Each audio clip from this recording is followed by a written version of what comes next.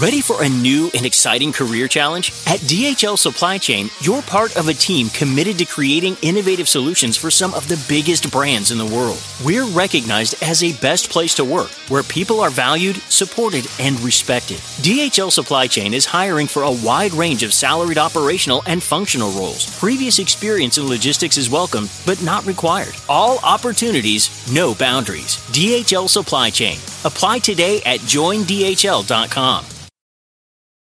Spectrum One is a big deal. You get Spectrum Internet with the most reliable internet speeds, free advanced Wi-Fi for enhanced security and privacy, and a free Spectrum Mobile Unlimited line with nationwide 5G included, all while saving big. For the big speed, big reliability, and big savings you want, get Spectrum One. Just $49.99 a month for 12 months. Visit spectrum.com/big deal for full details. Offer subject to change. Valid for qualified residential customers only. Service not available in all areas. Restrictions apply. Scared to Death is explicit in every way. Please take care while listening. Whether thou art a ghost that hath come from the earth, or a phantom of night that hath no home, or one that lieth dead in the desert, or a ghost unburied, or a demon, or a ghoul, whatever thou be until thou art removed, thou shalt find here no water to drink. Thou shalt not stretch forth thy hand to our own. Into our house enter thou not. Through our fence break through thou not. We are protected, though we may be frightened. Our life you may not steal, though we may be scared to death. Welcome to another Scared to Death. Creeps, Peepers, Roberts, and Annabelles. I'm Dan. Hello, Dan. I'm Lindsay. Hello. Happy May. That's funny. As this episode drops. Yes. I was like, it's actually April, but yes. Just a couple quick things. Just a merch announcement, charity, and I think we're off and running then, right? Yeah. All right. Very fun and simple logo tee featuring our Book of Ghosts icon. We also just dropped a bunch of fun new stickers. We made the Werewolf Drunk design, a holographic sticker. Also have Bleeding Eyes. The Buzz 103 bumper sticker, and tons of new designs over on Time Suck site as well. So check the sticker bin over at badmagicmerch.com. Where has DJ Honey been? I don't know. Is he on vacation? He's been on vacation. Okay. I hope he comes back soon. Okay. All right. Well, I'll have to remember that.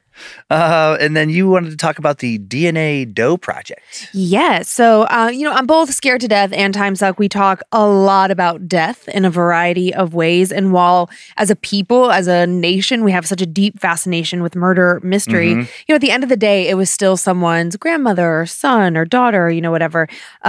So when a family loses a loved one in a cold case, we can't really understand the effects of what that does to a family. And so the DNA Doe project is a nonprofit with a simple humanitarian mission to identify John and Jane Does using investigative genetic genealogy. That is a mouthful. But we wanted to give some healing back to those who have suffered such significant losses. It's a really cool project. You discovered it over on Time Suck. Yeah, I actually referenced them several times in the Bible Belt Stranglers / Redhead Murders episode that came out just recently. Where in this episode there was a bunch of unsolved murders, along these interstates over in like Tennessee and surrounding states, and some of these cases went unsolved for 3 decades. They just had they had the remains, they just had no idea who the body was. But they had some DNA, and this company was able to solve cases that a variety of investigative units were not able to solve for so many years because of what they specialize in. And then they're a nonprofit, so they do rely on donations.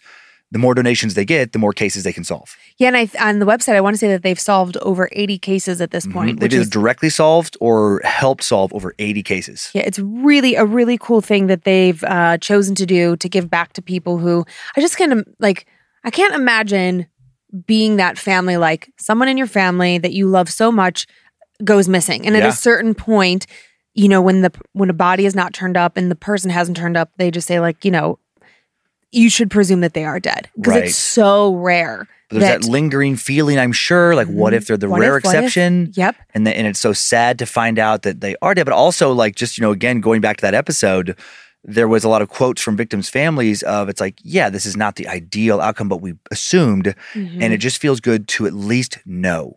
Yeah. There's no more wondering. Right. And then I feel like you can have some sort of proper burial. You can have a headstone knowing if that's what, your religion or your beliefs are. But like if you have a gravesite, then there's somewhere that you can go to visit knowing that it's not just empty, knowing that, your loved one's remains have been laid to rest. So our donation amount is, of course, to be determined at this point because we are recording this May episode in the early bits of April. But to learn more, please visit DNADoeProject.org. I wish you could see the way that I typed this out. So many typos. It is wowee. Do you want to move over to your story preview? You have one today, right? I just have one giant story this week. And it's a cool, ongoing, lifelong sort of a family situation. It's really cool. Okay, I'm excited to hear it. For my first story, I have a really intense one. Heads up, it does deal with sexual assault a little outside the realm of our normal subject matter. All I'll add about the first story is that it deals with a woman being tormented in a way not quite like what we've covered here before. Okay. Slightly new method of paranormal torture. Okay. While the first story is an alleged modern encounter, the second story is an old one. Begins in the 17th century. Was a Sicilian nun tormented by the devil? And did the devil use her to write a strange, mysterious, cryptic letter that was only finally decoded a little over 5 years ago? Okay. Once you're socked and cozied up, I'll begin. I have special socks this week from fan Kristen B, who clearly listens to both shows because these socks say Queen of the Sock. Oh, that's so nice. Cute, huh? Custom socks. Yeah, we have the best fans. Truly so lucky. So lucky. Are you ready? I'm ready. It all started off so well. Isn't that how so many stories posted in places like this began? Looking at some of the other stories here, I wish I could go back in time to before all this happened and just laugh them off. That's what I would have done. I wouldn't have believed any of this. I honestly hope you do not believe this story. It's better that way. But if something has also happened to you, I hope me posting this at least makes you feel less alone. That's why I've decided to type all this out to the best I can remember it all. Time now for the tale of the monster in the machine. $79. That's how much it cost to buy a refurbished iPhone that was only 2 years old at Best Buy. And it even came with a limited warranty. I remember thinking somewhat jokingly that the deal was too good to be true. And it was too good to be true. Much, much too good in a way that no one could have ever expected. Why would anyone ever worry about their phone actually hurting them? Why would you ever care about who used to own it or where it came from? Now I have to fight off paranoia because I worry about everything. Evil can attach itself to anything. I truly believe that after what I experienced. A used phone. How ridiculous. I'd laugh about it all if it wasn't so traumatic. It all started the very same night I bought it. 2:33 a.m. That was the exact time my new phone's alarm went off. When I woke up in my little downtown townhouse. I didn't think much of it that first night. I was able to just go back to sleep. I didn't have to work the next day. I don't really ever sleep in past 8 anyway, no matter how late I stay up, and I figured I had probably forgot to check the phone to see if any alarm had already been set. But why would I? Refurbished phones are supposed to be wiped clean, aren't they? Reformatted, I think is the word they used. Just like getting a new phone, they said. So no alarm should have been set up yet. And who would set an alarm for 2:33 a.m. anyway? The next day I wondered if I had accidentally done it myself, the same way you make a pocket dial. Even though I keep my phone in my purse and not in my pocket, but whatever. I must have hit a series of buttons accidentally. I turned it off and I went back to bed. And if that was all I would have experienced, I wouldn't have thought any more about it. The next day, I set my phone up properly, downloaded my favorite apps, logged into my accounts. Everything was working fine.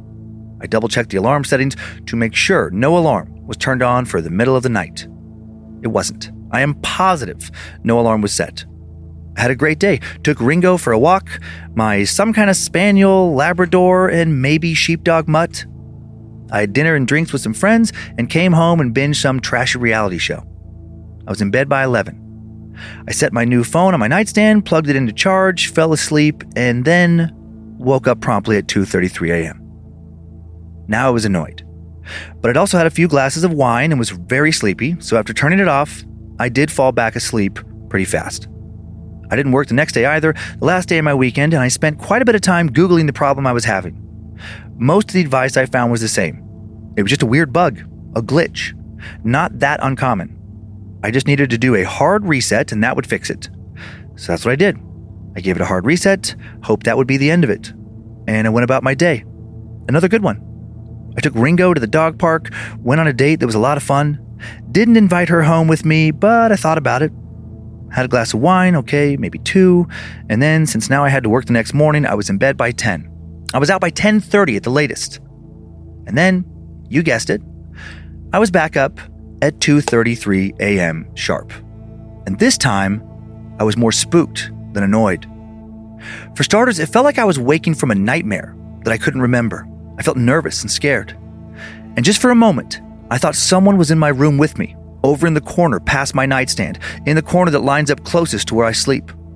As my eyes became clear, just for half a second, I really thought I saw someone standing there watching me, or maybe felt is a better word. I thought I felt someone there. But just as quickly as I felt that, before I began to scream or suck in my breath and run from the room or whatever, the moment passed. And then I assumed it was just some leftover feeling from whatever dream I had just woken up from. I still felt creeped out though. I turned off the alarm again, and now wide awake, I turned the lamp on my nightstand on. Ringo sometimes sleeps in bed with me, and sometimes out in the living room, in his bed out there. Such a weird, moody dog. He wasn't in my room this night, but now I wanted him to be. He doesn't like being woken up from a deep sleep, but I woke him anyway, carried him into my room, and shut the door so he couldn't get back out afterwards. I wanted to turn my phone completely off, but I still needed my alarm for the next morning. So instead, I just made a note to take it back to Best Buy and talk to them about what was going on if it kept acting up. I decided I'd do another hard reset the next day. Maybe there was some other kind of reset. And soon, I was back asleep. And I slept through the rest of the night without any further incident. I had a good day at work, no problems, but then not the best night. It felt like it wasn't just me and Ringo at home when I got back from work. I don't know how exactly to describe what I felt. I wasn't seeing anything. I didn't hear anything. It just felt like something was in the house with us, even if I didn't know where it might be. I couldn't stop thinking about my new phone now. Everything had been fine until I brought it home. I checked the alarm, nothing set for the middle of the night. I watched some lighthearted sitcom, texted with some friends to try and take my mind off of anything heavy. I set up another date with the girl I'd seen the day before, and then I tried to go back to sleep. But it was harder that night. My room felt a bit dark, cold. Again, I made sure Ringo was in the room and in bed with me. Finally, I drifted off. That night, I did not wake up to the sound of my alarm. But I did wake up at exactly 2:33 a.m. I woke up to the sounds of sex. But not fun sex. Angry, rough, aggressive sex blaring at full volume. Just like the other night, I woke up from what felt like a nightmare I now couldn't remember, and again I thought I saw something in the corner. Actually, this time I did see it. It didn't disappear, not right away, and Ringo saw it too. He was growling and staring right where it was. He seemed as scared as I felt. We were looking at the dark outline of a man standing in the same corner as before, watching me. I could see the white of his teeth. I could tell he was smiling before he disappeared. The whole time I'd been staring at him, which was only for maybe 2 seconds, the sound of sex kept blaring through my phone. I grabbed it and saw it was open to my web browser. It was on some porn site I'd never heard of and definitely never searched for. Something really niche and violent. It seemed like some kind of rape fantasy. At least I hope it was just a fantasy. I won't go into a bunch of details. It was so graphic, so disturbing. I immediately wondered, was the girl acting? Or was something terrible actually happening to her? It made me instantly sick to my stomach and scared the bejesus out of me. And I knew it was somehow connected to the man in the corner. I was more scared than ever. The next day I took my phone back to Best Buy on my lunch break. I didn't tell them what my phone had started playing the night before, but I told them everything else. The non-paranormal stuff anyway. They ran some kind of diagnostic test on it. Nothing came back as far as being wrong. Then they did some type of special reset, something just short of having it completely wiped blank again. I was glad I took it in, but also I didn't feel very confident that they had fixed anything. I only even brought it in because it seemed like I should bring it in, the rational thing to do. But what about that thing in the corner? How is some guy from Geek Squad going to fix that? I was rattled the whole day. I wanted to just throw the phone away, but that still felt crazy. A crazy person throws their phone away because they think it's demonic or something, don't they? And I thought, I'm not doing that because I'm not a crazy person. That was my reasoning for still keeping it. That night was simply awful. My whole house felt so heavy. It felt like I was constantly being watched. I couldn't relax, so I decided to take Ringo for a walk after dark, but that didn't help. I took my phone, my cursed phone, in case I needed to call anyone. I worried that if something happened to me, my phone would just shut itself off or something, maybe play a video of someone laughing. But still, I felt compelled to take it, and I hoped I was just being paranoid. I still wanted to believe all the weird stuff that had been happening would just stop. The feeling of being watched continued for the entire walk with Ringo. It felt like we were being followed. Most of the time. Sorta. Sometimes it felt like someone was up ahead, watching and waiting for us to run into them, waiting to do something to me. It's hard to describe. It felt like there was something all around me, something really, really bad. That night, I didn't even bother with a sitcom or any texting. I went straight for some old sleeping pills I still had after a random bout with insomnia a few months earlier. I took a double dose, and I was passed out cold by 10. All I wanted to do was sleep until at least 2:34, 2:35, 3, anything past 2:33. But that was not going to happen. I woke up to more of those horrible sex sounds, the same video as the night before, and now I realized that the woman in the video looked a lot like me, disturbingly similar. I was very groggy from the sleeping pills, but awake but helpless. My limbs felt so heavy, my movements too slow. Ringo was growling, and he was up on one of the pillows, staring down at the foot of my bed. He had never done that before. Through my foggy, blurry eyes, I could immediately see what he was growling at. There was a man in my room, or at least the ghost of a man. The same man I'd been seeing in the corner, but now he was a lot more solid. I could clearly see some of his features, his blue eyes, crooked smile, short, messy brown hair, pointed chin. I could see exactly how he looked at me, and I wanted to throw up. He looked excited. He looked like a kid about to open the present on Christmas morning, the present they were sure had exactly what they'd been dreaming of inside, what they'd been longing for, and I was that present. He leaned forward and pressed his hands down on either side of my feet. I could feel him pushing down on the bed. Ringo started barking. The woman in the video playing on my phone now started truly screaming in what sounded like a lot of pain. The man in the video said things I'm not going to write here. And now the man in my room, a man who was somewhat translucent, too shadowy to be a regular person, but still real enough to be felt, he leaned forward and started walking his hands up along the sides of my legs. I struggled to move. I felt drugged. I was drugged. I'd done it to myself. Ringo was going crazy. The man now lifted one knee and pressed it down on the bed beside me, his hands moving to either side of my arms, his face directly above my chest. He leaned down lower, his face moving until it was only inches above my breasts. It looked like he was breathing in my scent. Next, he placed his other knee on the bed and his face slid up towards my own. His eyes were looking down into mine with so much excitement and so much hate. Now, suddenly, my body finally cooperated and I screamed. Ringo lunged forward as if to attack him and then fell off the bed when he tried to bite him. The man was gone. He had just vanished. I started sobbing as I grabbed my phone, closed the internet tab, then threw the phone across the room. "What's wrong, Lana? Don't you want to play?"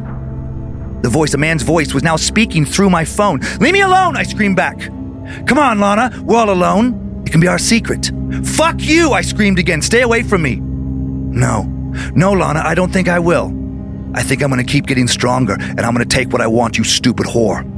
Now my phone started playing that same torture porn rape fantasy as before. I lumbered off my bed, grabbed my phone again, quickly held down the power button until I turned it off. Then I opened the door and threw it down the hall before slamming the door shut and locking it. A few moments later, from across my house, I could hear laughing. I could hear that video starting to play again. I felt like I was losing my mind. I wanted to scream and keep screaming until I woke up the neighbors. But what would be the point? Also, despite how scared I was also still really, really tired. Thank God, really. I wouldn't have fallen asleep that night if it wasn't for those pills. I snuggled up with Ringo on the bed again, and at some point I nodded off. And when I woke up, I called in sick to work. I was in no state to deal with the world. I had to get rid of that phone. But first, I really wanted to understand what was happening. I wanted to know who was threatening me. And I thought of Justice, one of my oldest friends. Justice is a paranormal nut. I'd hesitated when it came to asking her about all of this before because I knew she would want to do something crazy, like bring her Ouija board over and try and contact whatever I'd been encountering. But now that was exactly what I wanted to do. I wanted to know who or what this thing was. You probably think I'm stupid, right? Maybe I am. But I needed to try for some kind of closure on all of this. Justice came over at 6:30, right after she got done with work, and stopped at home to grab her Ouija board. She also brought over another friend of ours, Martin. She said the session would work best with 3 of us. Martin would take notes while she and I did the communicating. Fine. I spent the day until they got there away from my phone, literally away from it. I locked it in my car and stayed inside the townhouse most of the day with Ringo, doing some cleaning, watching some shows, taking him for a walk, anything to stay busy and not think about what had been happening. When Justice and Martin showed up, after giving me a big hug and getting me to eat a little bit, they set out some candles on my little round kitchen table, placing the Ouija board in the center and turned off all the lights. Martin sat across from Justice and I with a pad of paper and a pen. Justice, having always believed herself to be especially sensitive to the spirit world, said she would lead the questioning. Her and I talked about what to ask this thing, if we were lucky enough to contact whatever seemed to be attached to my phone, or unlucky enough, and try and figure out what it was and why it was attacking me. Foolish, I know, but I felt compelled.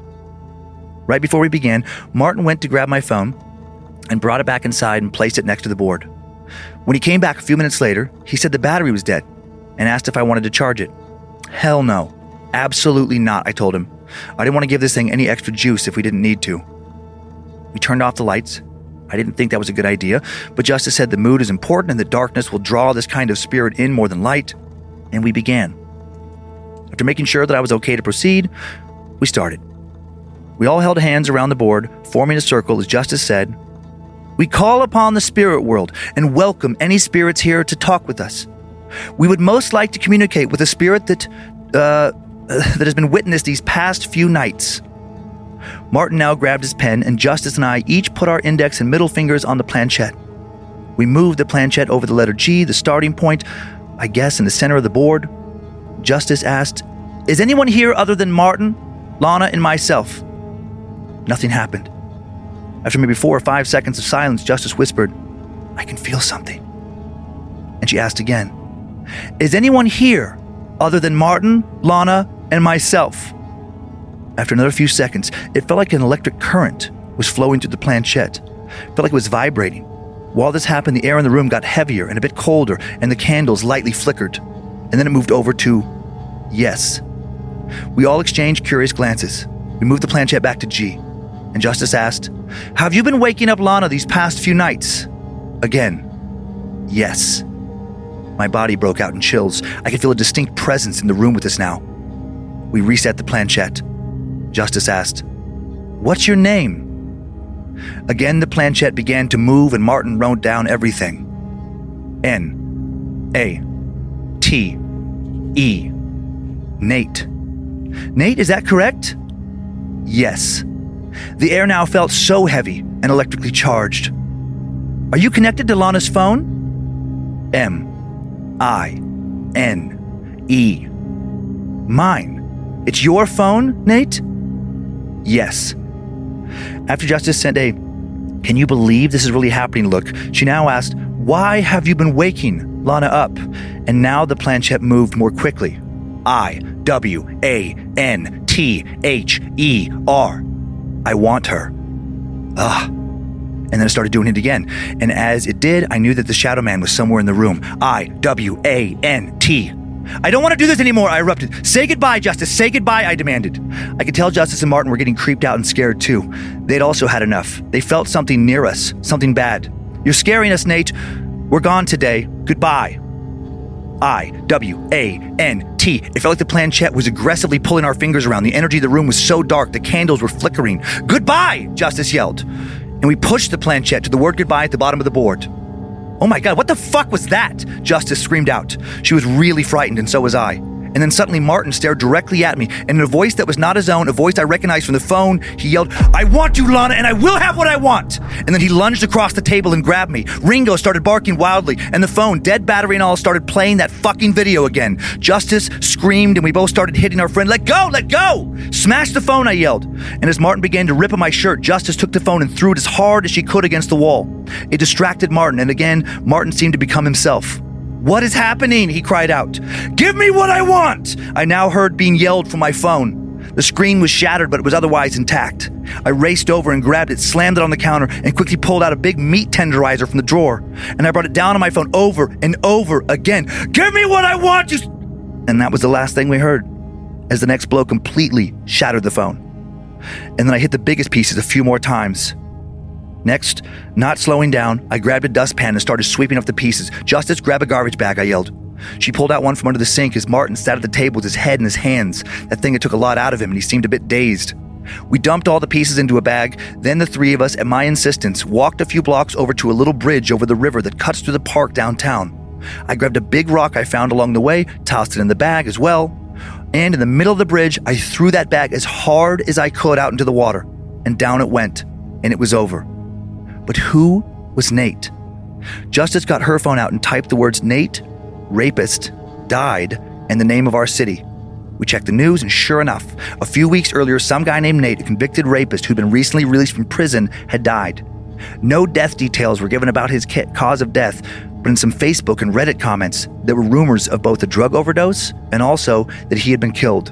And there were more rumors of recent rapes he was suspected of. Supposedly, the police were just starting to look into him before he died. And when I saw his photo, I shuddered. It was, for sure, without a doubt, the man from my room. It was his phone. It must have been. The phone he used to watch so many horrible videos on, I'm sure of it. Maybe he even took videos of the women he'd hurt and watched them over and over. All that dark energy, all centered on his fantasies in that phone. And I guess a part of him entered the phone when he died somehow. I think. I don't know. I'm just glad it's all over now. I got another phone a few days later. I didn't want to, but life in the modern world doesn't really work out without one. This time, I got a brand new one. No more used anything. At least not for a while. Maybe forever. Scary new possibility. Yeah, like new possibility asterisk. Just as far as device. Well, yeah, I was going to say, because it's like, we talk about all the time about spirits being attached to objects. So it's not that different. Right. And I think about like how many stories we've had where there's a TV that gets turned on, and there was a story not that long ago. It wasn't even like that scary of a thing that it would do, but like the spirit would turn on a TV and would always play like the Andy Griffith Show or something. I can't remember. I think it was on my side of the show. Yes, I'm totally very familiar. Yes. So like TVs have been frequent. Like and then like radios. Like we had a story a long time ago that was very confusing. With like a typewriter or a radio or something where it was like multiple eras, where it was like a spirit from like, I don't know, I want to say like the 18th or 17th century, but then was somehow communicating with like the... Oh, you know what I'm talking yes, about? It was an early word processor. That's what it was. I knew it was something electronic. I forgot about that. Over in England. So, that was a very odd story. Yes, it was very bizarre. I guess my point being that new-ish. Yeah. I think the element that is most new is the torture porn, or like it's showing something like really wanting to scare somebody. Yeah, and then I don't know, like how does he come through the phone and then climb up on the bed?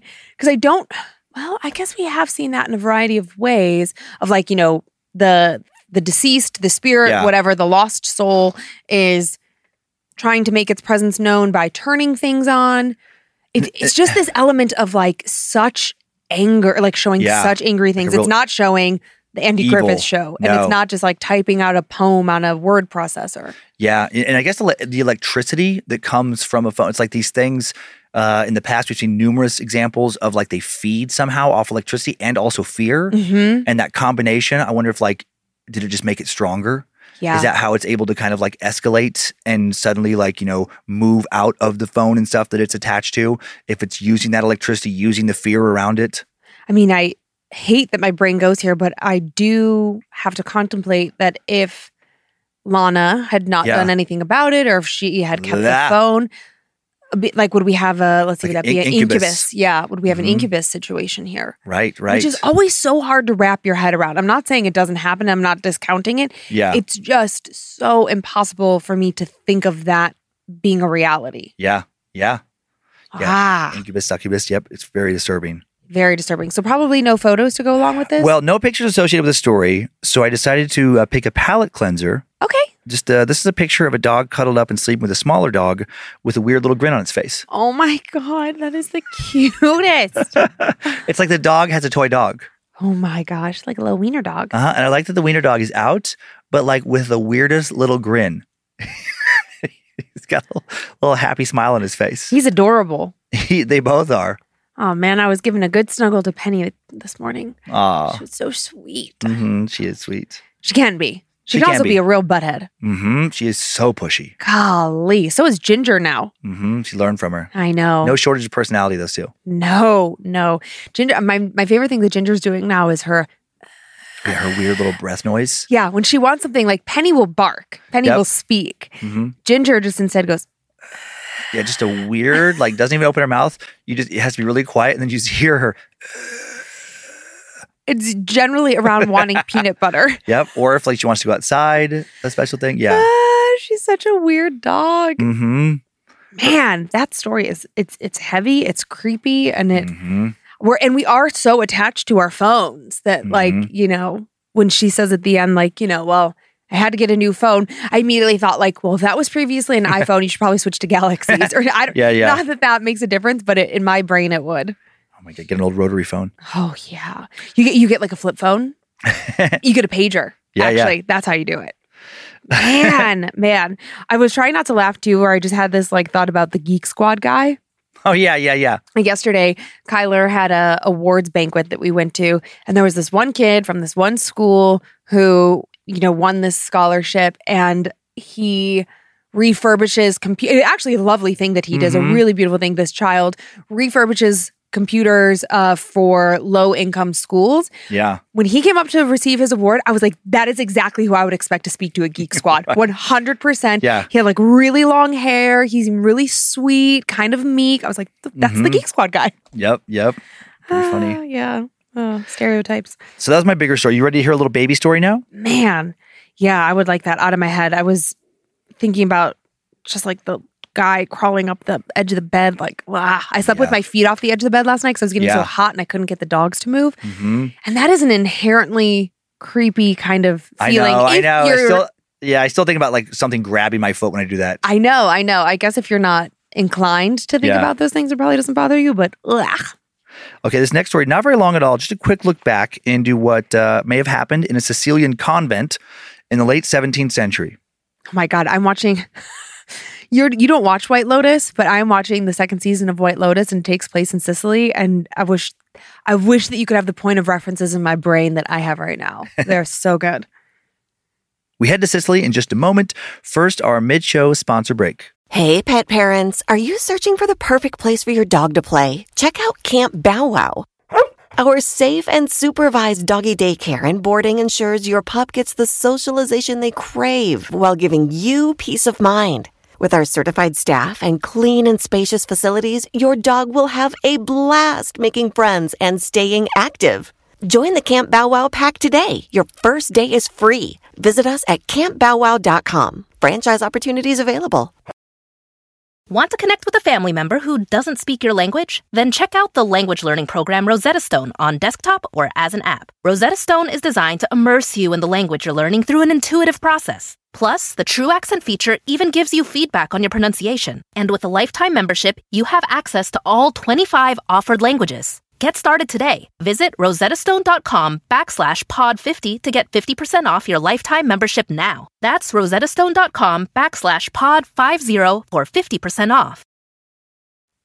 Thanks for sticking around, Creeps and Peepers. We do appreciate you listening to our ads, taking advantage of our sponsored deals.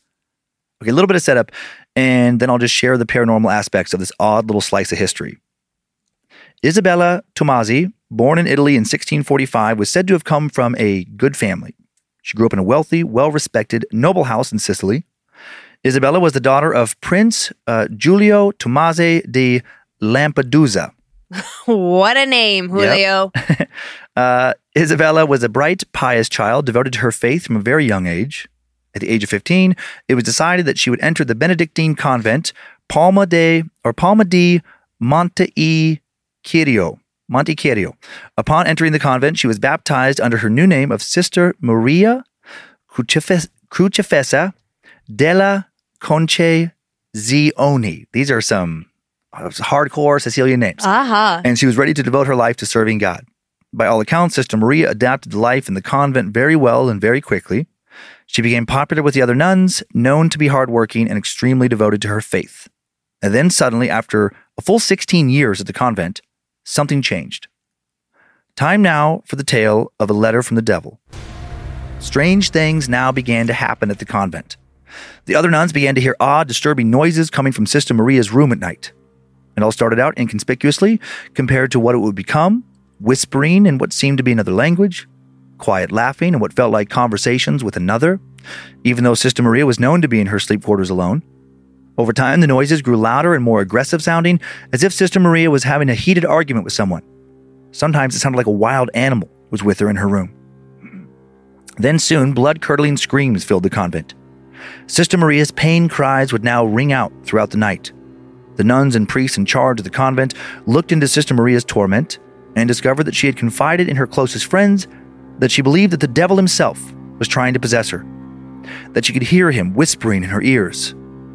Most disturbingly, her friends reported witnessing that when Sister Maria now approached a holy object, she screamed and even sometimes lost consciousness. When her superiors now assigned her chores near the altar to ascertain if there was any truth to these new troubling reports, Sister Maria could be seen writhing around on the floor in agony whenever she got too close to the altar. As the days passed, Sister Maria's situation, she was now under careful observation, grew worse and worse.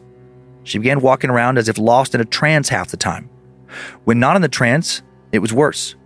She became incredibly distressed and would talk incessantly about the devil trying to turn her away from God. Or she'd snarl and make the sounds of a beast. Then on August 11, 1676, Sister Maria was found lying on the floor of her room. The nuns who checked on her were shocked by what they found. Sister Maria was again lost in a trance, but now, in addition to also writhing around on the floor, her face and hands were drenched in ink, and she was clutching a piece of paper in one of her hands. Many other papers laid around her as if Sister Maria had spent the entire night writing letters, strange letters. The letters were written in symbols and alphabets that the nuns could not decipher. When she finally snapped out of her trance, even Sister Maria couldn't tell them what any of it meant. Maria also claimed no memory of writing the letters. She claimed that the devil must have had possessed her and forced her to write them in an attempt to turn her away from the path of God. Because no one could translate the letters, no one was quite sure what to do about them. Abbess Maria Serafica wrote a first-hand account of what was happening to Sister Maria. She wrote that the letters were the result of Sister Maria's battle with innumerable evil spirits. She said that Satan tried to force Maria to sign the letter, but Sister Maria resisted him by writing Oime, which means, "Oh me." This was the only word in the letter that could be deciphered at the time. Only one of Sister Maria's letters survived the passage of time, and 341 years later, in 2017, the note would finally be deciphered, which was lucky for Sister Maria. If the note had been deciphered straight away, she would have likely been executed for heresy. Researchers at the Ludum Science Center in Catania, Sicily, led by director Daniele Abate, were the ones to decipher the strange letter. The researchers determined that the letter was written in a combination of the ancient Greek, Latin, Runic, and Arabic alphabets. Abate and his team broke Sister Maria's code using decoding software they actually found on the dark web. Abate told the Times of London, "We heard about the software, which we believe is used by intelligence services for code breaking. We primed the software with ancient Greek, Arabic, the Runic alphabet, and Latin to unscramble some of the letters and show that it really is devilish." Now they knew that Maria's letter stated, "Humans are responsible for the creation of God. This system works for no one. God thinks he can free mortals. Perhaps now Styx is certain. God and Jesus are dead weights." They were only able to decipher 70% of the 14-line letter, most of which still does not appear to make any sense. The translation I just read also is not exact. It has been rephrased and punctuated for modern English speakers. Abate told Live Science that Sister Maria may have had bipolar disorder or schizophrenia, saying the image of the devil is often present in these disorders. It is certainly possible that Maria was not possessed and instead suffered from a serious mental illness, which at the time would not be understood at all, but also possible that Maria was the victim of demonic possession. How did that nun, outside of paranormal help, come up with a code sophisticated enough to take over 340 years to break? Although the message in Sister Maria's letter has now mostly been decoded, the circumstances surrounding how and why she wrote it remain a mystery. Perhaps someday, the rest of the code will be broken, and based on what is found, it will be easier to determine if mental illness or true possession was behind its authorship. It is not known if Sister Maria ever recovered from either her mental illness or some sort of spiritual affliction. Man, what a weird thing I never thought about of like possessions in times before we understood what mental illness was. Like we just assumed mental illness was some sort of possession from the devil or we would just say, oh, they've gone mad, they've gone crazy, but we didn't understand the varying degrees of bipolar, schizophrenia, multiple personality, like so just depression, right? Yeah, absolutely. So how shitty to be her and to like have something happening to you that you don't understand and then the world around you doesn't understand and they're just like, well, I guess it's the devil. Right. That's Truly. crazy to think about. That's most of human history. Absolutely. I mean, I have massive bouts of depression. I never think it's the devil. Right. Like that's not even an option in my brain. It's just like, all right, well, time to up the meds, get more sunshine, get more sleep, like whatever, you know, get back into therapy. It's crazy. I have some pictures. Okay. This first one is the Benedictine convent, Palma di Monte Icario. You're really good at Italian. Beautiful. I mean, old structure. And then this next one is Sister Maria's surviving letter. That is something. Mm-hmm. I want to go with possession on this because like they noted, or as you noted, how could she know all of those languages and it's pretty sophisticated alphabets? code. Yeah. And here's a recent photo of Satan just for fun. This is Satan dating 2020, an ad that Ryan Reynolds' marketing company made for Match.com that I totally forgot about. Wait, what? I've never seen this. You know, I think it was on like the Super Bowl a couple years ago. And then the same character was used in a variety of ad campaigns, but just like this goofy big bodybuilder devil. And here, like I did actually watch this commercial. I was like, oh yeah, I forgot about it. But she represents 2020. He obviously represents evil. And it was a funny ad for the time where he's just talking about how she just really gets him and just like and he just really like appreciates like her level of torment and just like it's ridiculous ad. I like his weird furry legs. Mm-hmm. Like what's that about? I never thought about the devil having furry legs. Oh yeah, goat legs. Oh, goat legs. Gotcha. Mm-hmm. To me, in this angle, it just looks like some furry chaps. Yeah. How weird. Who's the actor in there? Do we know? I looked him up, and he's not like a known actor. He's a huge bodybuilder. He's clearly like a very tall one. I think he's 6'7". Holy Hades! Is it Michael Hare? No, it's not Michael Hearn. He's not that tall. I don't know who that is. Or Mike Ahern. He's a bodybuilder I've talked to Tyler about. Oh. Like he was a guy who used to be one of the I think American Gladiators. Oh, I loved that show. Mm-hmm. But he's like whatever happened to American Gladiators? Didn't they try and bring it back? Yeah, there was a resurgence, a reiteration. Yeah, I don't know that it worked. I don't think so. But that guy, I do follow him on Instagram. He just he's so ridiculously strong, but he has like a very normal face. Like a lot of times when those guys get so huge, yeah, their faces get roided as well. Yeah, and his proportions, it's like he was meant to be that big, and he's like a weirdly handsome guy for being so massive. Yeah. I know what you mean. Yeah, and then just freakishly strong. Like it's just it's hard to understand. Do you think he could pick me up? I think he could throw you across the room. Obviously. And me. Yeah, exactly. All of us at once, like our whole team. Yeah. She's like got like Tyler and Logan in one hand, and then like you and me in the other, like holding us by like the napes of our necks or whatever, like we're little puppy dogs. He's ridiculous. Where like if he was like on a bench and Tyler and I could just balance like plank well enough, he could just use us like dumbbells, like just do like a press with two guys that are, you know, in the mid 200s as far as weight. Like he's that strong. Does he do like strongman competitions, or is that because that's a different kind of thing? No, some of those guys are even stronger. I don't get it. And they don't look like him. He has a very like I would say like Greek god kind of like physique. And he's handsome. Yep. Yeah. You want to see him? I do. The other guys, their strongest man, they're more like blocks. Yeah. Just built for pure. I mean, and just like. How is he also like not like a Jason Momoa actor? Maybe he's not a good actor. I don't know. I mean, like, listen, this is controversial. Yeah. Is The Rock really a good actor? He is. He's got charisma. Okay. He's got comedic timing. Yeah. Okay. He's not like. He's not going to do like a deep role. No, I think he's really, for me, I think he's really good at what he does. Yeah. But if like, I'm not going to go see some indie flick where he's like digging deep for I mean, maybe he could do that and just has chose not to. Right. I Or maybe wouldn't like put it past him. I know it's so hard He's so to talented. when you get typecast. True. It's like so he might be able to do that you're stuff. also not going to expect that out of like it's like when Yeah. Jim Carrey did Eternal Sunshine of the Spotless Mind. Yeah, People great. did not think that was going to be possible from him, but he tapped Yeah. into his own struggles and blah blah blah. But that Mike guy, I think he has a very successful some kind of nutrition and like training company. Okay, well, I would hope so. Yeah, He could also be like an underwear model. totally. Like, yeah, That's his main thing is like modeling. modeling. Oh, is it really, Tyler? Yeah, he's That makes sense. Oh, that health makes and fitness sense. model. That makes sense. Oh That yeah, makes I'm like sense. a fitness model. Yeah, he Yeah. doesn't look like a lot of times. For me personally, that's not a look that I enjoy. Like Right. even that, like while he's very handsome, Yeah. that is just too much for me. I don't care for that at all. I'm amazed with him because for someone his size, as big as he is, Yeah, he's so much stronger than he even looks. yeah, Like yeah, it's just like, what is going on? Just like great genetics plus years of good training. yeah. What I was gonna say is like his face has a lot of times when guys are like that, as you Yeah. were saying, their face gets a little like distorted, and like whatever supplements and drugs Yeah. and stuff they're taking to be that strong, like really, I don't know, does something to their skin, but Not him. he has a pretty face. Mhm. All right. He's the guy who he walks into the bar and immediately for every other guy there, it's a competition for second place.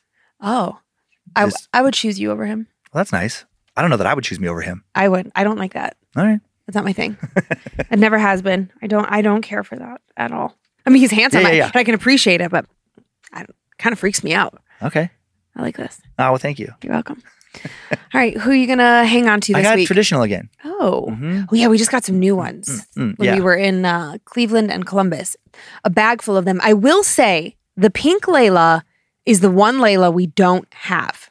Maybe she doesn't exist. No, Oh, we saw her online. That's right. And we saw her in person. Somebody brought her Oh, that's right. and said, "Can you autograph this?" That's right. And I want to take it with me. And I thought like, oh, okay. I was a little bit sad. But that's the one color we don't have. We got some like bright royal blue ones coming in, but the pink Yeah. is it's tough to find. Yeah. All right, Daniel Boone, you ready? I am. All right. Hello there, bad magic fellas. I'm Zach. I'm a creep and a mechanical scaler in an underground mine. Very cool job. Wow. Yeah. I'm a very big skeptic who questions nearly everything. Though I'm not religious and do not believe in a heaven or a hell, I do believe that spirits can be trapped or bound to objects. This is a true and ongoing tale about the spirit believed to be attached to what is now considered a family heirloom of sorts. Okay. So I really love this story. Though my relevance and firsthand accounts took place mostly in my teenage years, this story starts several years before my birth when my mother was just a little girl. In 1972, my grandfather purchased a home in Chester, Illinois. Upon moving in, the house was completely empty except for a large trunk in the attic. The trunk was covered in stickers from nearly all of the states and even from some other countries. It had been all over the world. It had once belonged to a man named Robert Dunkel, who had previously owned the house 2 buyers before my grandfather. When stood upright, the large, worn rectangular chest could be opened and unfolded to make a dresser of sorts. My grandfather had no use of this old antique, but my mother had always protested the idea of throwing it out. Even though it reeked of cigarette smoke and she didn't know its history, she was very drawn to it. My mother would hold on to this antique and keep it in her possession throughout her entire life. Since my birth, everywhere we would move, the trunk would accompany us. Sometimes it posed as a coffee table, sometimes an end table. It had been used as a dresser, it had been used as scrapbook storage, and even sometimes as mere decoration. Wherever we went, so did the trunk go. It seemed to have something paranormal attached to it. Wherever we put it, we'd occasionally hear footsteps, have objects misplaced, or see doors open and shut on their own in the surrounding area. Every time an occurrence like this took place, we'd smell the distinct smell of full-flavor cigarettes. This smell always accompanied Robert's stunts and seemed to allow us to tie all the encounters together. In the summer of 2005, when I was transitioning between 4th and 5th grade, my family moved from our country farmhouse, about 15 minutes outside of Perryville, Missouri, to just inside the small town. My father purchased a nice house that had just been built on an empty lot, and we would be the first to ever live in it. Upon opening the front door, the staircase down to our partially finished basement was immediately to your right. My older brother and sister's bedrooms were down there, along with our family room, where Robert Dunkel's trunk was being used as a coffee table. A few steps forward, and you would find yourself standing in the living room. To the left of the living room was our garage access, and a few more steps forward, and you'd be standing in the dining room. To the left of this was the kitchen, and to the right was an archway that led to a parallel running hallway. My bedroom was on the right end of the hallway, and my parents' was on the left. In between them was my little brother's bedroom and a bathroom. I was excited for the change, but I knew that I would miss the endless space to roam around and ride four-wheelers, the comfort of our old hiking trails, and most of all, our family bonfires we'd had on a regular basis. This move was going to be a big change for me, and more would change than I ever had thought. The first occurrence happened to me shortly after Christmas. Having recently gotten into video games, I had just received a brand new Turtle Beach headset. I was thrilled because this particular headset, like almost all headsets nowadays, would play the game audio through it as well as your online chat audio. This was a huge luxury to my young self because it meant that I could stay up way past my bedtime without having to worry about waking up my parents and getting into trouble. One school night, after everyone went to bed, I was hopped up on a game with my new headset and started in on Call of Duty Black Ops. I played this game religiously and I actually got pretty good at it. This particular night, I had stayed up gaming until about midnight when I began to hear footsteps. I quickly pulled my headset off. They sounded like they were coming up the basement steps. Thump, thump, thump. They were loud. My dad is flat-footed, and my mom has always joked that his footsteps sounded like an elephant's. Thump, thump, thump. But what was he doing in the basement? Thump, thump, thump. He'd reached the top step. Thump, thump. I quickly leapt up, shut off my Xbox and the TV, and threw myself into bed. The footsteps had made their way through the living room and into the hallway. Thump, thump, thump, thump. I rolled over away from the door and pulled my comforter up over my shoulders and tried to lay as still as I could. The footsteps continued approaching and finally stopped just outside of my bedroom door. My heart seemed to stop as I waited for the door to open, but it didn't. He must be listening to see if I'm up, I thought to myself. And after about 20 seconds, the footsteps slowly began to recede away from my bedroom door. Thump, thump, thump. I took a deep breath and then I lost it again. I had expected the footsteps to head towards my parents' room, but they didn't. The footsteps continued back the way they had come, through the living room, back down the steps. Now, at this point, I assumed it was my older brother fucking with me. We just had that kind of relationship. The next day, I asked him about it, and he assured me it wasn't him. I was up later than that, and I didn't hear anything, he said. I didn't have the balls to ask my parents if it was either of them. I hadn't thought that it could have been Robert Dunkel. At least, not yet. For the following week or two, everything seemed pretty normal. I didn't hear any footsteps, but I also chose not to stay up past my bedtime. That weekend, I made up for it, though, and did a lot of gaming.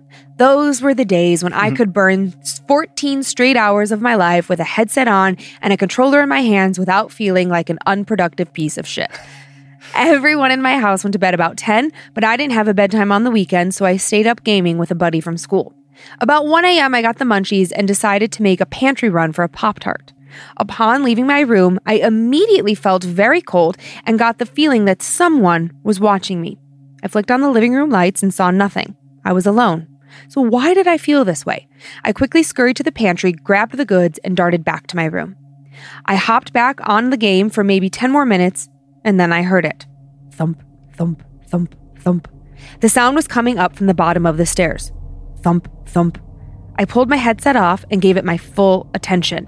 It was now in the living room, and as the sound grew closer, I found myself grinning. My brother wasn't going to scare me that easily. I crossed my legs, waiting for the steps to approach. Thump, thump, thump, thump, thump. The steps had made their way to my bedroom door. My grin grew wider. I expected the door to fly open and for him to scream, but it didn't happen. Was he listening for me again? I got up and approached the door. "Scott?" I asked, my voice starting to tremble. No answer. I reached for the doorknob and bang! It sounded like someone open hand smacked the doorknob right on the other side of the door. And then the footsteps receded back down their path. faster as if the perpetrator was speedwalking. Thump, thump, thump, thump, thump, thump, thump, thump. Back through the hallway, living room, and down the stairs. Thump, thump, thump, thump, thump, thump, thump, thump. I immediately got goosebumps, and my room grew very cold. But it didn't stop there. As soon as the footsteps had made their way to the bottom of the basement stairs, they turned around and headed right back up. Thump, thump, thump, thump, thump, thump, thump. Faster yet, as if they were at a jogger's pace. I stood quietly beside my door as the steps approached. If this was some kind of joke or prank, surely my brother was about to wake up my father and get us both in trouble. Thump, thump, thump, thump, thump, thump, thump. The steps quickly made their way to my door, and without hesitation, bang! It sounded like someone hit my doorknob again with a baseball bat or a hammer or something before turning around and heading back to the basement. Again and again and again, these steps, now at a sprint, seemed to charge their way to my bedroom door, hit the doorknob, and then run back to the basement. I was terrified, and tears began to roll down my cheeks. This routine happened 6 or 7 times back to back before I finally mustered up the courage to open the door. I had to wait for the perfect moment. Thump, thump, thump, thump. The steps were rounding the corner and into the hallway. Thump, thump, thump, thump. And just as the steps approached my room, I sprung the door open and saw nothing. Nobody was out there, but something was. It looked like smoke was sitting in the air, and it smelled of the distinct smell of full-flavor cigarettes.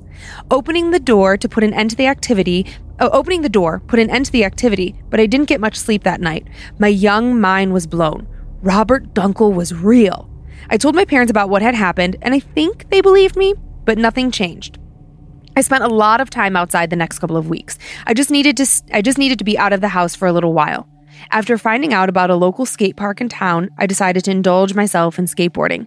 And to my surprise, there was another kid my age residing 2 blocks away who happened to be big into skateboarding. His name was Chris. And Chris was in the same grade as me and on the same bus route too. And we quickly began hanging out on a regular basis and became very close friends. On school days, we would wake up early, skateboard or ride our bikes to school, and then after school, we'd ride home, finish our homework, and then play games until it was time to go to bed. On the weekends, we'd wake up early, grab a snack, and head straight to the skate park. Sometimes we'd be there until dark. My parents had only 2 rules. I had to be back by 10 p.m., and I had to bring my phone with me and answer it anytime they called. Once or twice a month, I'd get a visit from Robert Dunkel. He'd do his normal stomping routine, and I'd get startled, but he never entered my room, and I knew that if I flung my door open, he'd just go away. I began telling Chris all about this. He seemed to humor the idea, but I could tell he wasn't fully convinced. One Saturday morning, my parents woke up early and said that they were headed into town for a grocery run. When they asked me if I wanted to come, I declined, explaining Chris and I had plans to go to the skate park. They told me to be safe, called them if I needed anything, and after they left, I checked the time, 9 a.m. Chris was going to arrive at 10. I got cleaned up, ate breakfast, and headed for my bedroom for my cell phone. Every single night before I went to bed, I placed my phone on my nightstand charger. And for whatever reason, on this particular morning, my phone was no longer on the charger. I pulled the nightstand away from the wall, looked around on the floor. No luck. I pulled my comforter off the bed and began searching through my sheets. Still no luck. I continued searching for my phone for the next 40 minutes, but had absolutely no luck finding it. At 9:50, there was a knock at the door. "Come on in, Chris," I hollered. The door opened. Chris entered. "Hey, man, what's going on?" he asked. "My phone's missing. I've been looking everywhere, but I can't find it." "Have you tried calling it?" he asked. "I would, but I can't find the landline either." We looked a little more and then gave up. We left without finding my phone. We skated to the park, stayed for a good 3 or 4 hours, and then on the ride back home, my dad's truck pulled up next to us. "Get home now," he said. When I got there, he was furious. I'd broken the rules. He'd called me, and I didn't answer. "Dad, I couldn't find my phone anywhere. It was just missing." "Well, you have plenty of time to look for it now. You're grounded. No skateboarding for a week." I retreated to my room, and upon entering, I immediately saw my phone. It was sitting right there where I had left it the night before. It was on the charger, on the nightstand. Was I losing my mind? I had checked there thoroughly before I had left. I picked it up. My dad had called me several times, but he wasn't the only missed call. I had a missed call from our landline, and there was a voicemail. I clicked on it. "Hey man, what's going on?" "My phone's missing. I've been looking everywhere, but I can't find it." "Have you tried calling it?" "I would, but I can't find the landline either." I dropped my phone where I stood. What the actual fuck was going on? The voicemail was of the conversation that Chris and I had previously had. After showing my dad the voicemail, he did let up some. He told me about an occurrence that he had had a few weeks prior. He said that he had come home from work one day early while everyone was at school and the house was supposed to be empty.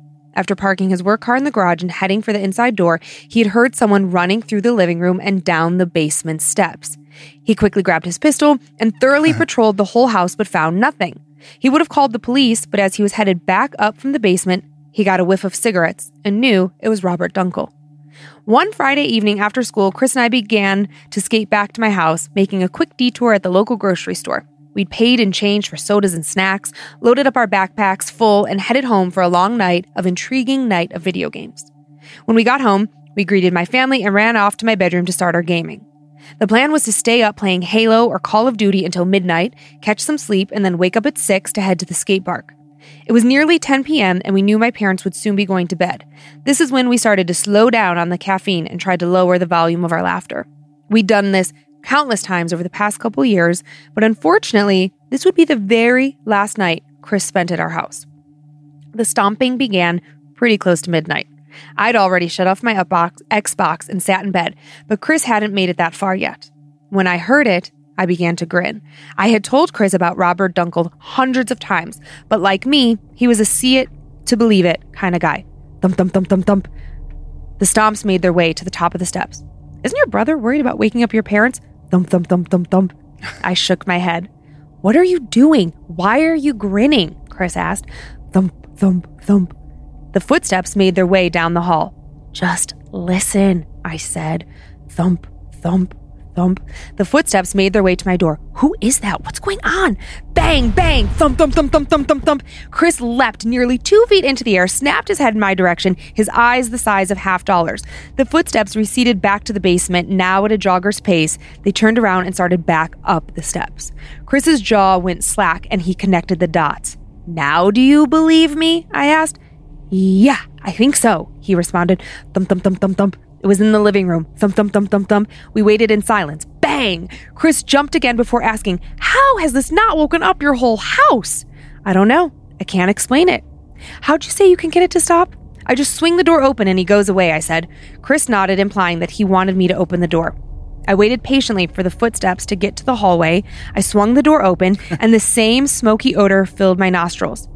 That's it? He asked. I smirked and nodded. And as soon as I shut the door, there was then a loud bang on the doorknob. Now I was the one who jumped a foot in the air. Every time Robert Dunkel had fucked with me in the past, he'd stopped when I opened the door. So why not this time? Even faster, the footsteps raced down the steps and then right back up again, and then bang, and we both jumped. I don't like this, Zach, Chris said, now pulling pictures off my bedroom wall. What are you doing? I asked. I have to take the pictures down with any faces on them, he said. I'm worried they're going to wink or smile at me. I chuckled and began helping Chris pull the remaining wall decor down. Bang! We jumped again. The footsteps were now moving impossibly fast through the house, and this time I waited by the door.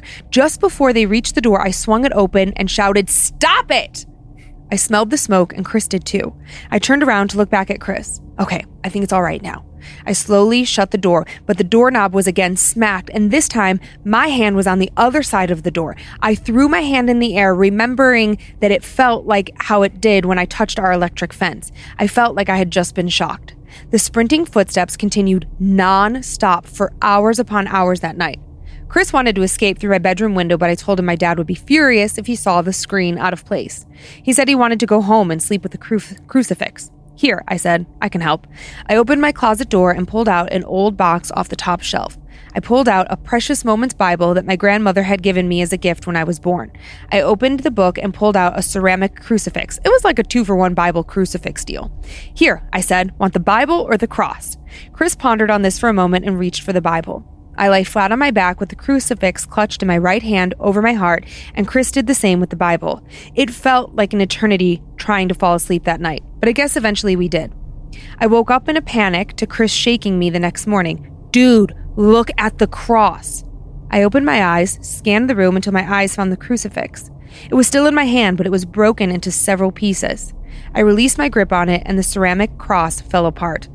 This feels so wrong, I muttered. I'll see you later, buddy. I'm going home. Chris almost shouted, eager to get the hell out of our house. Chris left that morning and never came back.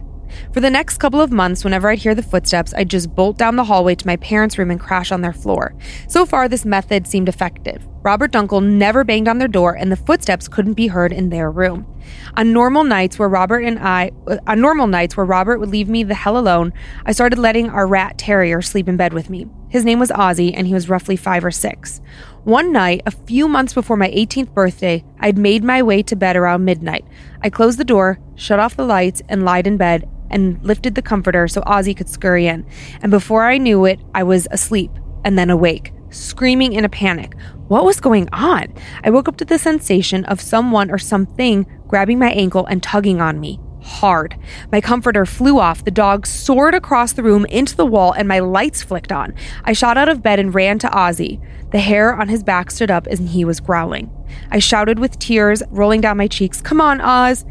I picked up the dog, ran down the hall to my parents' room. I woke them up and explained the events that had just taken place. My ankle didn't bruise, but it was bright red in the shape of a handprint. Even worse, my dog walked with a limp for a whole week. My dad sat me down and told me that he did believe me. He said he'd grown up in a haunted house too. I asked him why my siblings never experienced anything, and he responded by saying that not everyone could see through the veil. I still call bullshit, but who knows? That was the last occurrence I had in that house. I slept on my parents' bedroom floor for the majority of the time until I moved out a few months later. I did come into contact with Robert Dunkel one more time, nearly 8 years later. My dad flips houses as a side gig, and he told me if I helped him renovate one, he'd sell it to me for a damn good deal. So I decided to do it. I bought a house in St. Mary, Missouri off of him, and upon moving in, he told me that they'd been using the unfinished basement for storage, and that he'd get the rest of their stuff out shortly. The basement had a cellar exit and a staircase leading to the kitchen on the main floor. After a long day of moving furniture and boxes from our apartment to our new house, my girlfriend and I were absolutely exhausted. We had just showed up to the house with the last load of our apartment furnishings. I was taking basement boxes down to the cellar entrance, and my girlfriend was taking the main level boxes through the back door. As I carried the last basement box down the cellar steps, I heard loud footsteps upstairs running for the back door. She's in a hurry to get done, I murmured to myself. I sat the last box down and then proceeded to turn off the lights. My basement had 7 lights on pull cords. I walked in a large circle, pulling all 7 of the pull cords before leaving the basement. When I got back outside, my girlfriend was leaning on my pickup truck with an irritated facial expression. "Hey, did you lock the back door?" Wait, were those footsteps not hers? This was supposed to be our first night here, and I desperately didn't want to ruin that. Well, I guess I may have. Take a breather in the cab of the truck while I run through the basement and unlock it. My mind went straight to intruder. I rarely thought about the paranormal anymore. I rushed down the cellar steps, intending to grab my .40 caliber handgun that I had previously brought down there, but when I got down there, I didn't. When I opened the cellar door, all 7 pull cord lights were back on, some of them still swinging. Accompanied by this was the distinct smell of full flavor cigarettes. I immediately got goosebumps and stopped in my place. A grin stretched across my face as I connected the dots. "Well, hello again," I muttered out loud. "It's been a while." I slowly staggered around in that same circle, pulling all 7 cords to turn off the lights before going upstairs. When I approached the light, illuminating my parents' storage area, I saw it. I knew it would be there. Still, sitting on a pallet next to some old winter coats and boxes was Robert Dunkel's trunk. I got upstairs and realized that both the knob and the deadbolt were locked. She couldn't possibly have locked it herself, and so I made a sweep of the house, but I didn't bother grabbing the pistol. When I got outside, I took responsibility for locking the door. She wouldn't spend a single night in a house that she thought might be haunted. They'll pick up the trunk tomorrow, I thought, and she'll never have to worry about it. I've lived here for a year now, and it's been completely quiet ever since that first night. Though, if this gets featured and my girlfriend hears about the lock ordeal, I'm sure it'll be far from quiet. I also have to admit that I'm a total Darren. Call me crazy, but I have asked my mother if I could inherit that trunk from her when she passes away, and she agreed. That shit isn't ever coming back inside my house, but maybe in a storage unit or something. Because let's be honest, a possessed trunk is just too damn intriguing to get rid of. Thanks for everything, Zach. Okay. Go ahead. I was saying thanks, Zach. Yeah. Yeah. So we have pictures of the trunk. Of Robert Dunkel's trunk? Yes. Because I became obsessed with this. I was like, I need to look this guy up after looking at these photos. Yeah. So we have 3. So you found pictures online, just not even from Zach? No, Zach sent the photos. Oh, gotcha. So, okay. So if we can pull up those photos, Tyler, we have 3 pictures. So this is what it looks like when it's opened, right? Oh, okay. Do you understand now Yep. how it's like a dresser type thing? Like the Harry Potter books? Oh, yeah, exactly. Okay. And then this is the outside of the trunk. So it's hard to see, but it does have his name on it. This is how they found out it's Robert Dunkel. Right. So on it says Robert Dunkel, and it says like lieutenant. So he was clearly in the army, and it has like his like number. It's like A03. Mm-hmm. And then it says that this was one of 4 trunks, and it was, I think, coming from Fort Wayne, Indiana, and maybe going to Portland, Oregon. Mm-hmm. And then we just have, it's like hard to see, but I spent hours Googling this guy yesterday. I became obsessed. And we have one more photo of the outside of the trunk. Oh, Bobbert. Just like clearly from like a shipping label. Yeah. For the like when we would have like UPS now, but this is a railway ticket. So I couldn't stop thinking about this. I'm like, who is this guy? He was very clearly a real person. Right. Who's Robert Dunkel? Okay, I cannot find like who this guy is. Okay. I did like Robert Dunkel Lieutenant, Robert Dunkel Fort Wayne, but there is more to this story, and I can't help but wonder if he is like trying to like, I don't know, solve his own murder, tell a story, like how did it end up there? Like why, like was he from Fort Wayne? Was he from Portland? Like where's he? There's something more to this, and I need some sleuthing help. Because why is Robert Dunkel's spirit restless? I know, what is going on?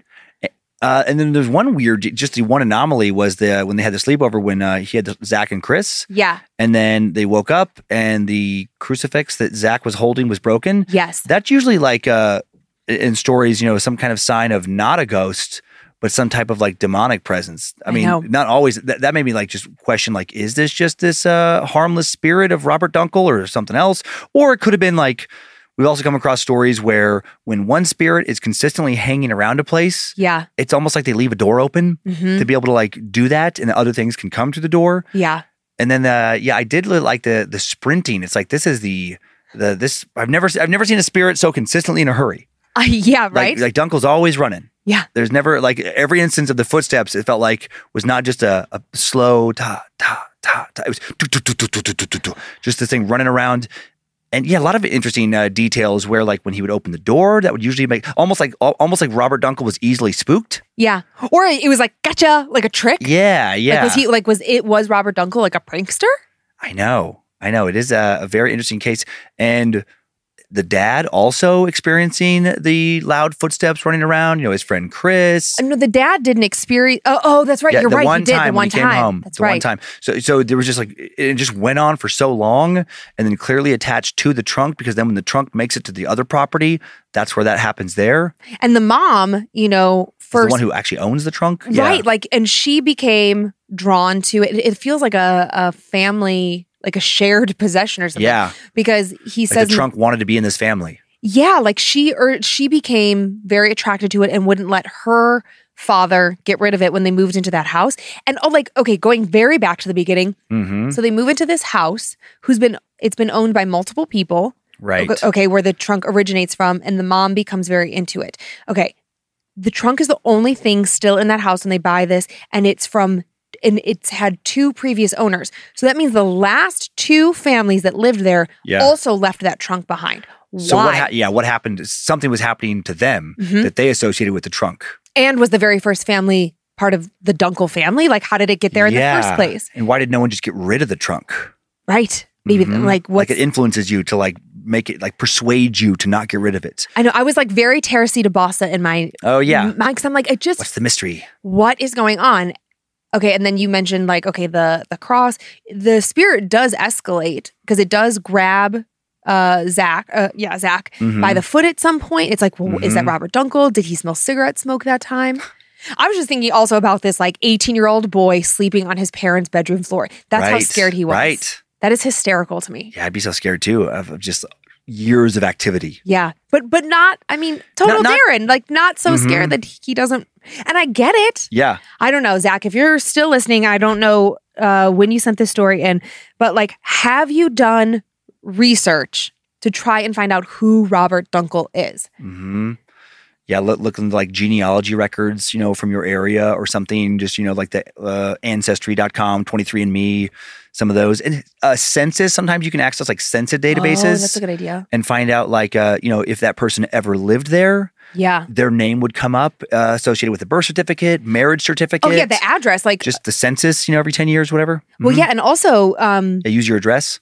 When you purchase a home, it is public record. Mm-hmm. So obviously, Zach, you didn't give us our address, but like if you can get the address of your mom's house, like where it originated from. That'll help you find him. Yeah. Did Robert Dunkel ever own that home? And then like I don't know enough about the military, but I get the impression based on the external sticker on the trunk that there's this number. It's like A03. I think it's a number assigned by the military to this person, just the way that some kind of military database. Right. So I'm like, okay, I was trying to like look it up, but I don't know if you use the whole number, if you use the number in the letter. I mean, at a certain point I had to stop yesterday because there are other Robert Dunkels, of course, but like on the sticker, it says something about like Fort Wayne. I think it was going from Fort Wayne, Indiana to Portland, Oregon. Mm-hmm. And Zach is telling us that, he lived in Missouri. So I'm like, okay, kind of in the same area. Like, it's an unsolved mystery that's driving me crazy. It was a great story. Yeah, great story. Yeah, thank you, Zach. And do you want to do some Annabelle shout-outs? I would love to, Dan. Thank you for asking. Yeah. I would like to thank the following Annabelles for helping us to donate to the DNA Doe Project this month. Chris Rizzo, Robert Cariola, Gerardo Avia, Amy Fornes, David Schott, Nicole Lindstrom, Selena Reganesi, Common Cryptid, Richard Graham, and Maureen Nino. Well, thank you, Annabelles, for letting us do what we do. I would also like to thank the following Annabelles of Alicia Mendez, Justin Partain, Carrie Currens, Travis Blomendahl, Dark Rooster Man, Lucas Yarka, Aaron Bone Enny. It's in parenthetical or not parentheticals, quotes. Bone E-N-E-E. Bone Enny. Bonini. Okay, Bonini. So what was the first name? Aaron, right? Aaron, yeah. Yeah, so Aaron sent a message, and that is not actually their last name. Her last name is Bowden, B-O-U-D-I-N. Yeah. But when their child was younger, couldn't say it. So it's just like an inside family joke. Cute. Gretchen Van Bon, Paulette Rosario, Sonia, and TJ and Taco. TJ and Taco. Oh, TJ and Taco. Oh, TJ Tacos. Also, I just want to backpedal 1 second on my spoopy shout outs. Yeah. At the end of Zach's story, he said, could you please give a huge shout out to my buddy Timmy Brown and have Dan politely ask him to stop sucking on Kevin's fingers? Timmy Brown, please stop sucking on, wait, whose fingers? Kevin. Don't suck on Kevin's fingers anymore. It's weirding everybody out. Timmy's a super good dude and a longtime fan of Dan's comedy and has led the Bad Magic Parade within our workspace. Oh, that's nice. Well, thank you. Cute. All right. And then the additional spoopy shout outs. Yeah. To Jordan from Brittany, happy anniversary. I love you. To Dominic from, oh boy, I feel like I wrote this down wrong. I wrote down Brooker. I'm guessing it's supposed to be from Brooke. To Dominic from Brooke or Brooker, happy 29th birthday to the greatest husband and hottest dilf around. I love you. That's cute. To Daniel from Shayna, keep your head up. Don't let the demons drag you down. To Brandon from Bryce, keep going. I'm proud of you. To Michael from Nicole, Donnie, and Marita, happy belated birthday to the best and spoopiest hubby, dog dad, and soon to be real dad. And to V-Ron from Mo, happy birthday. I love you, oodles and bunches. Nice. Whew. And that is our show. Thank you for continuing to send in your personal tales of terror to mystory@scaredtodeathpodcast.com. You can email us for everything else, info@scaredtodeathpodcast.com. Thank you to Logan Keith and Tyler C. for their work on social media with Ryan Handelsman and his team, and to Logan again for running badmagicmerch.com.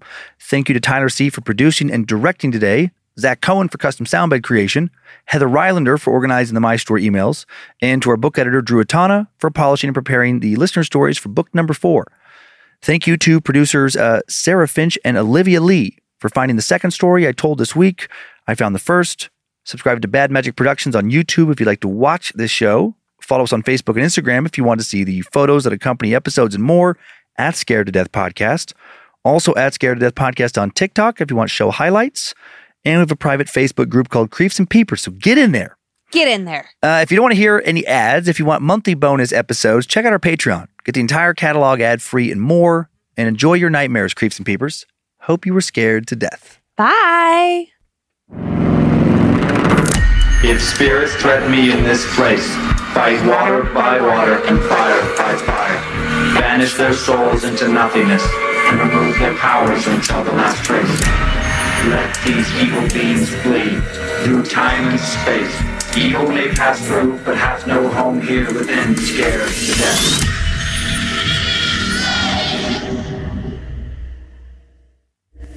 Mad Magic Productions. It has to be really quiet, and then you just hear her. At Amica Insurance, we know it's more than a life policy. It's about the promise and the responsibility that comes with being a new parent. Being there day and night. And building a plan for tomorrow, today. For the ones you'll always look out for, trust Amica Life Insurance. Amica. Empathy is our best policy.